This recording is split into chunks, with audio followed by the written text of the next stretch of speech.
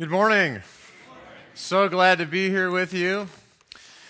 I had to confess something just right off the top of my head this morning, and that is I really don't like intersections very much. I don't know if the rest of you really love intersections. I am not one of those people. In fact, near my home, 370 and 84th Street, where they intersect, there is a mass of cars and humanity every morning and every evening when I'm trying to get to work and when I'm trying to get home. There's just people. And I don't know if you have this sense sometimes when you're driving, but I get this sense like if people would just learn to drive my way, everything would go really well. I stop at the light, and I might be 3 cars deep, and then the green light, and I'm counting 1,000, 1,000. My wife can testify to this. I'm like, the gas pedal is on the right. Go! And I know that I should be more patient, but in the moment that I'm sitting there at the intersection, I'm just trying to be honest and transparent with you this morning. At that moment, it is all about me. I want to get home. I want to get to work. I want to get to the other side of the road. Whatever I want to do, I want you to get out of my way so I can do it better. I don't know if you've had those feelings before. In fact, at this particular stoplight, I don't know if Iowa drivers are like Nebraska drivers. But generally speaking, I will be sitting at this stoplight. The light in front of me will go green, and I just want to nail the gas pedal. And the person coming from the opposite direction, their green arrow has definitely turned red. And 3 cars continue to make the left-hand turn. And all I want to do is take my 95 Dodge pickup and hit the gas pedal and just say, Tawanda, right through the intersection. In that moment, it's really all about me. It's where I want to go. It's what I want to do. And my sense at times is that in the church we come to an intersection where people are, and we get really impatient with them because it's not the way that we want it. And so I want to invite you into engaging people at intersections this morning. What I want to encourage us all with is that intersections are everyday occurrences.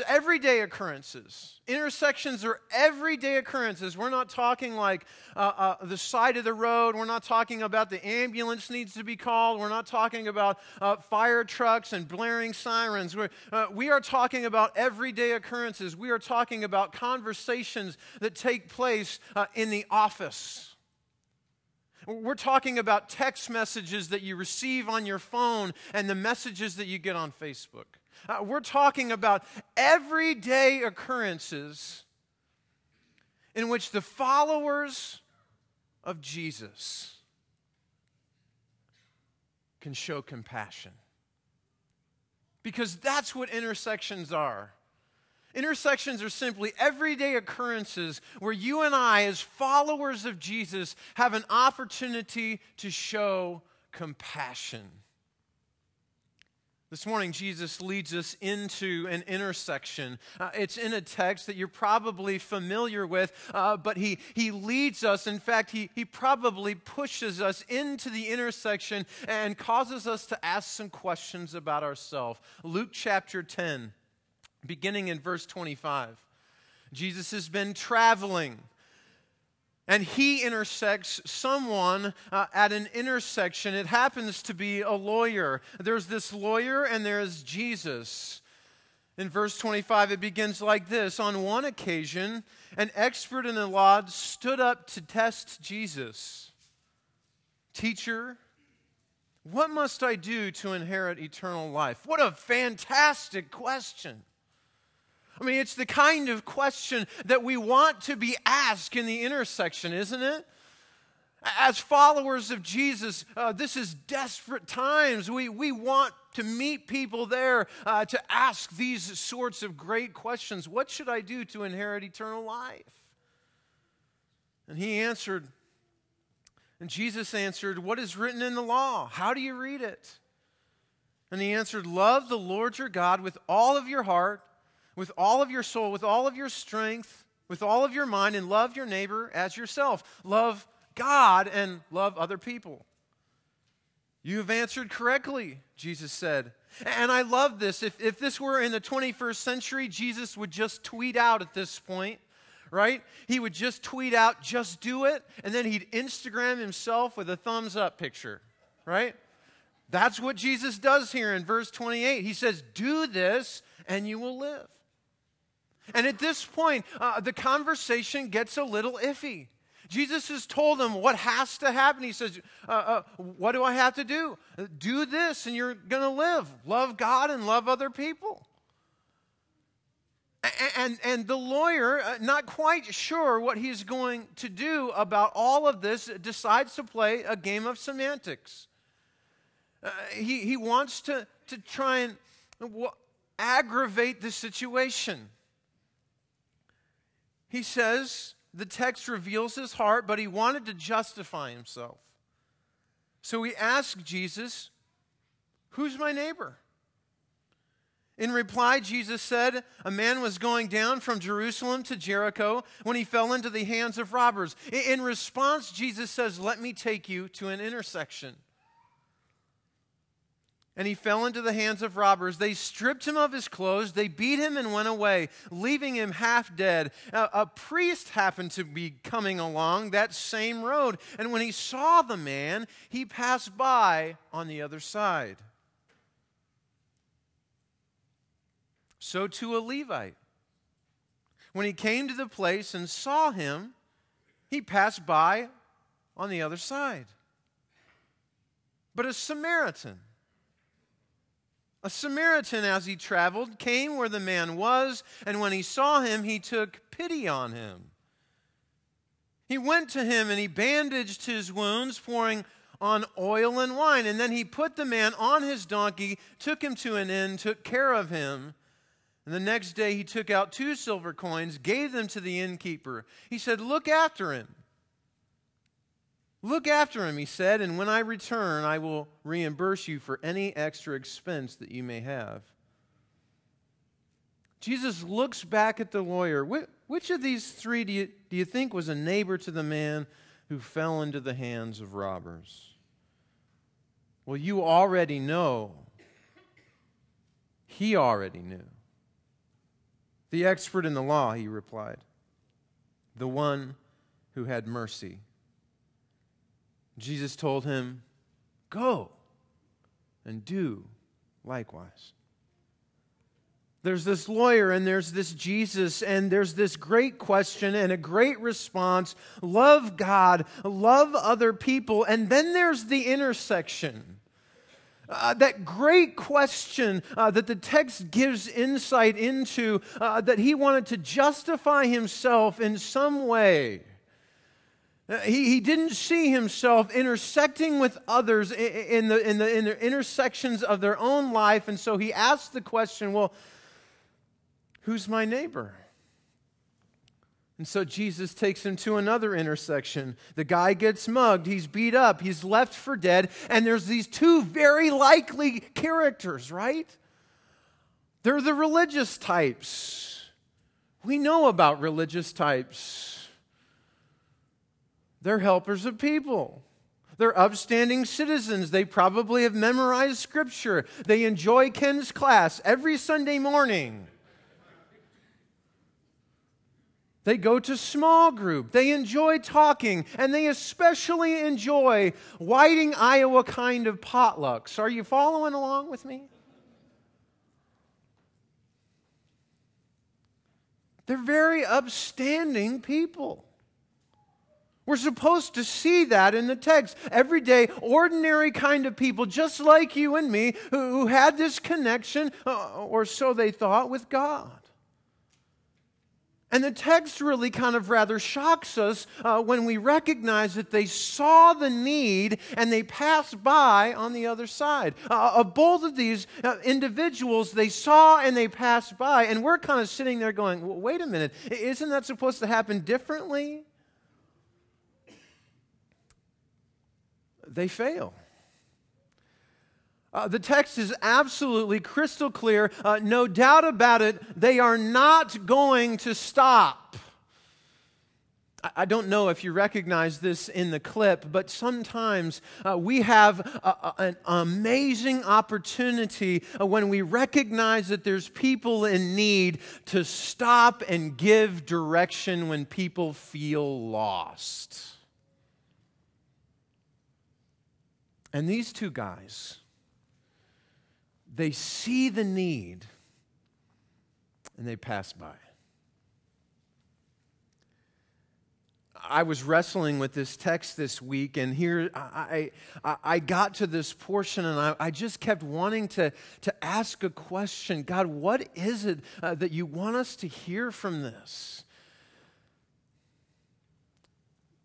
The question that struck me was this: how do folks who so identify their lives with the Lord end up doing some really despicable things?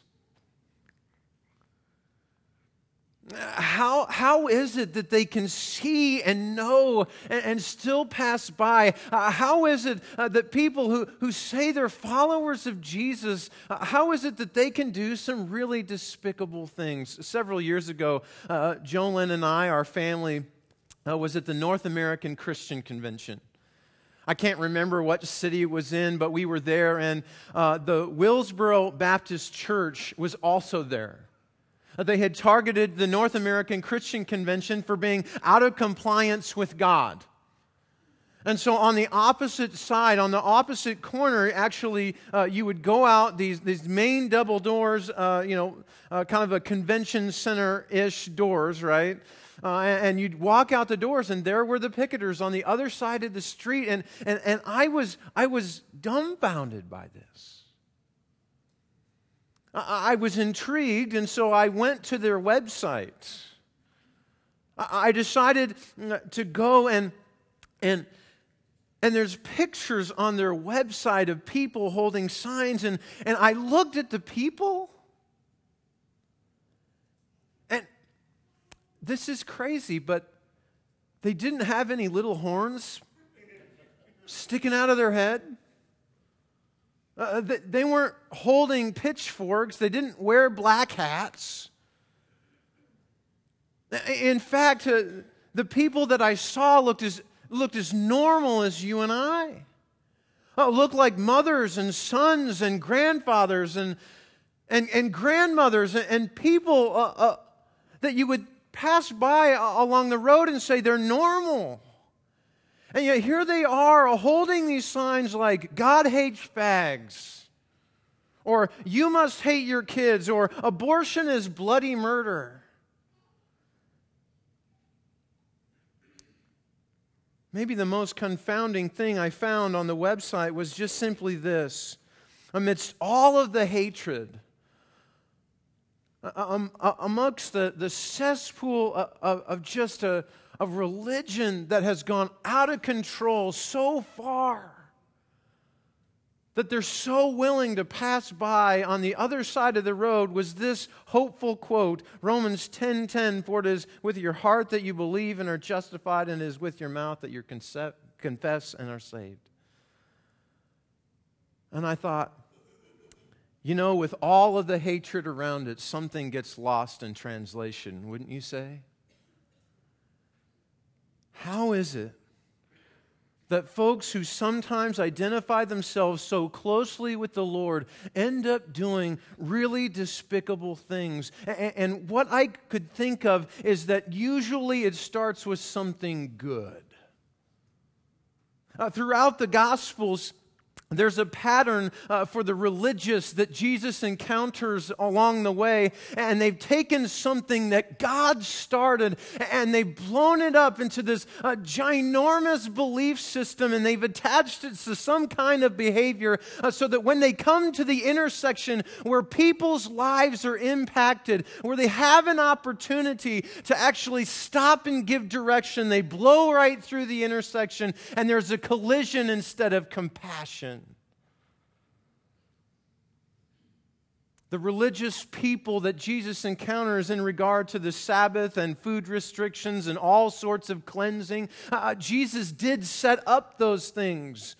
God was behind them, and yet somehow a deeply held belief mixed with an undesirable behavior led them just to collide.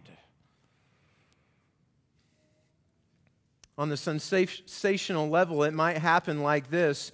Maybe you and I, right, have a desire in America to say, we want to see the unborn protected. And so we study the Bible and we understand the theology, and we're saying of every person who's even in the womb is made in the image of God. And then that leads us down the road, and we understand the science of it, and we engage ourselves in pregnancy resource centers, and maybe then we even will march for the unborn, and then maybe we go and protest, and our holy discontent leads us down the road of hatred instead of love. And we end up writing more and spending more time on the phone with a state representative than on our knees before God. On a sensational level, I think that's how it begins to happen. We start off with something good that begins to mutate into something it was never intended to be. Maybe on the elementary level, it looks something like this. Maybe we believe what the Bible says about sex outside of marriage being wrong. And we study it, and we know those passages, and we lead the anti-pornography campaign. And we are willing to go and talk to our teenagers about sex and dating. And then the girl next door happens to get pregnant. And the guy in the office that we know really well gets caught with porn at work. And our holy response is simply to say, well, they had it coming. Instead of trying to meet them and give direction and collide with them, instead of being compassionate with them. Collisions exist between what we believe and the reality of our world, gang. And if we're not careful, the warning that is implicit in this text is that we become the people who pass by on the other side of the road because we think we got it right. Because we think God is on our side. There might be some collisions that you have, some beliefs that you hold in this world that make it difficult for you to fully engage people, to give direction when there's a need. Be it their sexual orientation, be it how they spend their money, be it how they wear their clothes, or the color of their skin, or the language that they speak, or an addiction that they have a hard time cracking, be it how they choose to parent their children, or even how they take care of their bodies. If we're not careful, we're going to blow right through the intersection, and the text will say of us, they saw and they passed by. And so that we don't miss the point, Jesus chases us into the intersection. He's not going to let us lose the opportunity to see a need and meet it. And so Jesus points to the pagan. Do you notice this in the text? I mean, it really is maybe the most shocking thing in this entire text. The one who is diametrically opposed to God is caught doing something amazing, and Jesus looks at him and says, why can't you be more like that?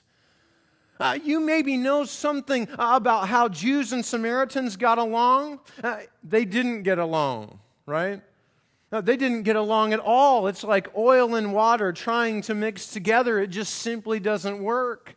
I mean, if you were a Jew, you would walk the 4 to 6 days to make the journey around Samaria rather than to walk through it. You did not associate with Samaritans, and yet Jesus holds up this pagan, this Samaritan, and says, well, why can't you be more like that guy? Notice what he does. As I made my way through this, I began to think, well, who would Jesus say, you need to be more like that? How shocking would it be if Jesus said, I really think that you need to be a little more like Madonna. This would be surprising, don't you think? The material girl herself raises money for Malawi. Children of peace. What if Jesus were to say, I think you need to be a little bit more like Oprah. Free the children. Leadership Academy for girls in South Africa. What if he were to say, I think you need to be a little more like Matt Damon. I mean, he fights AIDS and poverty and helps people get clean drinking water. He looks at the working class in America and says, poverty is not okay in this country. What if he were to point to Brad and Angelina and he said, they gave $1 million to Doctors Without Borders? I'd be shocked too. But that's the point. I mean, I can already hear the objections maybe in your mind and in my own. But Mike, don't you realize the kind of songs that Madonna has sung? Don't you realize the kinds of cultural things that she has influenced? I mean, Oprah, really, Mike? Yeah. And my response is simply to say, look at the text. Jesus points to the Samaritan. And the Samaritan spends his money and he spends his time and his effort and his energy and he gets his hands dirty and he willingly inconveniences himself so that he can come into the intersection where there's a human need and he meets it. And he gives up his donkey and he gives up his schedule so that he can give direction to someone who is lost in an intersection. Are you hanging with me here? My response is simply to say, the Samaritan did it. I want to take you back before some in this room were born, back a few years ago. Get in your time machine. Let's go back to 1979. Jimmy Carter is president. There's a U.S. energy crisis. Billy Joel's I love you just the way you are, do-do-do-do, is going to top the charts. Magic Johnson and Larry Bird are going to compete for the NCAA title. And in the midst of all of this, there is going to be a woman, and she's caught up in the reality of some of her poor choices, and she's heading to the hospital. There's no husband by her side. She's heading to the hospital in the middle of a blizzard because she's about to give birth. I know that woman because I am her son.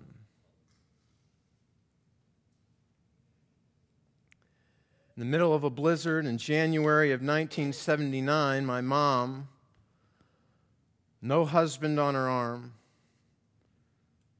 gives birth to a son. Can I tell you something? My mother was wounded and hurt. She suffered from the stigma of the scarlet letter that she thought maybe God had abandoned her. And yet, it was friends who are willing to walk into that intersection to see the need and invite her back. Now, many choices have been made since that time, but I wonder where I would be today if someone hadn't decided to walk into the intersection of someone's poor choice and say, you know, this is the direction you need to go. Someone stepped into the intersection and loved her anyway. Gang, intersections demonstrate our love for God. Intersections demonstrate our love for God. I brought something with me today. I stuck it in my jacket pocket just to make sure that it wouldn't get wet on my way in. I want to show you one of my very favorite shirts. Are you ready for this? It is so awesome. I love this shirt. It's beautiful. I think next time I preach up here, I'm wearing this shirt.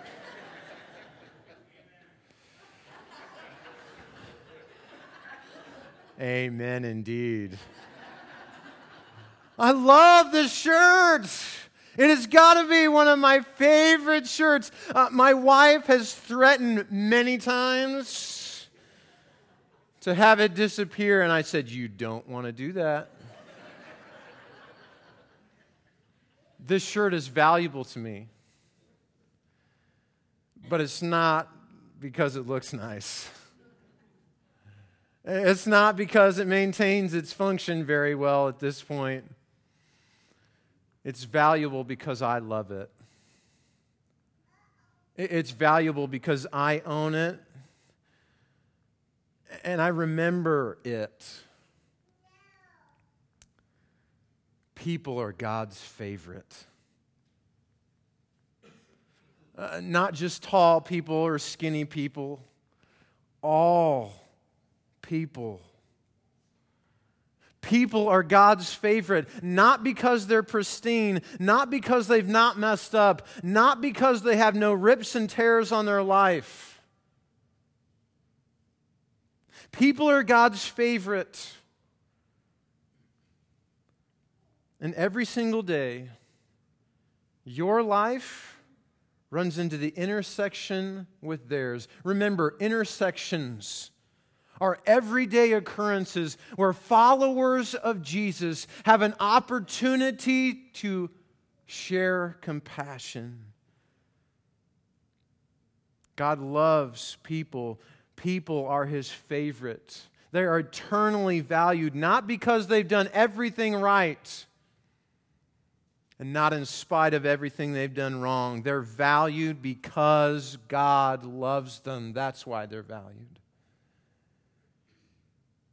And gang, you have an opportunity to step in those everyday kind of conversations and those text messages and the tweets that you get and the tweets that you send out. You have the opportunity to engage with compassion. I may have told you this story already, but it's so good, I'm going to share it again. Several years ago, we were on vacation. We were at Leech Lake, Minnesota, and there's a couple that we meet there by the name of Ernie and Chris Blee from Worthington, Minnesota. We're staying in this cabin. It's our last night there. All we want to do is just enjoy the fire and go to bed and get up early in the morning and head home. That's all we want to do. We really, honestly, quite frankly, don't want to talk to anybody. We don't want to engage people. We want to enjoy the fire and smell like smoke. You know what I mean? When you walk inside and it's wonderful. And you get up and you smell your shirt in the morning. You're like, it was like camping, only not. And we had some stuff left over. We had some eggs and some bacon, and we weren't going to pack all that stuff home. And so we met Ernie and Chris, and we said, hey, they were going to be in this cabin right next to ours. And we said, hey, do you guys want this stuff? Because we're not going to use it, and you can have it. And yeah, sure. Do you want anything for it? No, go ahead, have it. And so that night, we're out there by the fire sitting down. I'm like, this is so good. And then Ernie and Chris came out of their cabin. And they sat down. And I kid you not, some of the language that I heard come out of Ernie's mouth, I didn't know that you could use language like that and still have a tongue. I mean, it was amazing. And I thought, that question early on in the conversation as we were sitting around the campfire was, well, what do you do for a living? And I thought, this will end it for sure. And I said, well, I'm a preacher. I preach at this church. And it didn't stop. It was like, and blankety blank blank, wow. And I thought, no way, this can't be happening. But over the next, maybe 45 minutes, Jolyn and I got to sit with Ernie and Chris and hear about their life. They hadn't been on a vacation in over a decade. They were excited to be there. They had once been a part of a church, but not really now. And I would love to say, hey, at the end, he looked at me and said, how might I get eternal life? But he didn't. But I will say, before the night ended, we got to pray together before we went back to our cabin. I don't know what the intersections look like for you. But I will say that the intersections are real. And you have an essential choice that you have to make when you're outside the walls of this building. Will you see and stop and give direction? Or will you see and pass by? Maybe you're here for the first time this morning, and I want to welcome you to Whiting Christian Church. And someone drug you here, and you're hearing this sermon, and maybe something is stirring in your life, and awesome. If something's stirring in you, and you're asking that question, what do I have to do? We'd love to visit with you about that. This morning, we get to celebrate together what the beginning of that journey really looks like. A father gets to baptize his son this morning. We get to watch as someone this morning dies to themselves and resurrected to live a new life with Christ. We celebrate that. There's an intersection going on right now, today. And I pray that you celebrate with that. I'm going to pray. The leaders are going to come. Gracious God, thank you for who you are and all that you do. And I pray for every single person in this room. I pray, Lord, from the very bottom of my heart that we will have the right kind of belief in who you are. I pray that that wouldn't get skewed. I pray that it wouldn't get messed up. I pray that it is holy. And Father, where there is a holy discontent in us, I pray that that would lead to our compassion when we intersect with people. Guide us to love you more. Guide us to love others more. In Jesus' name, amen.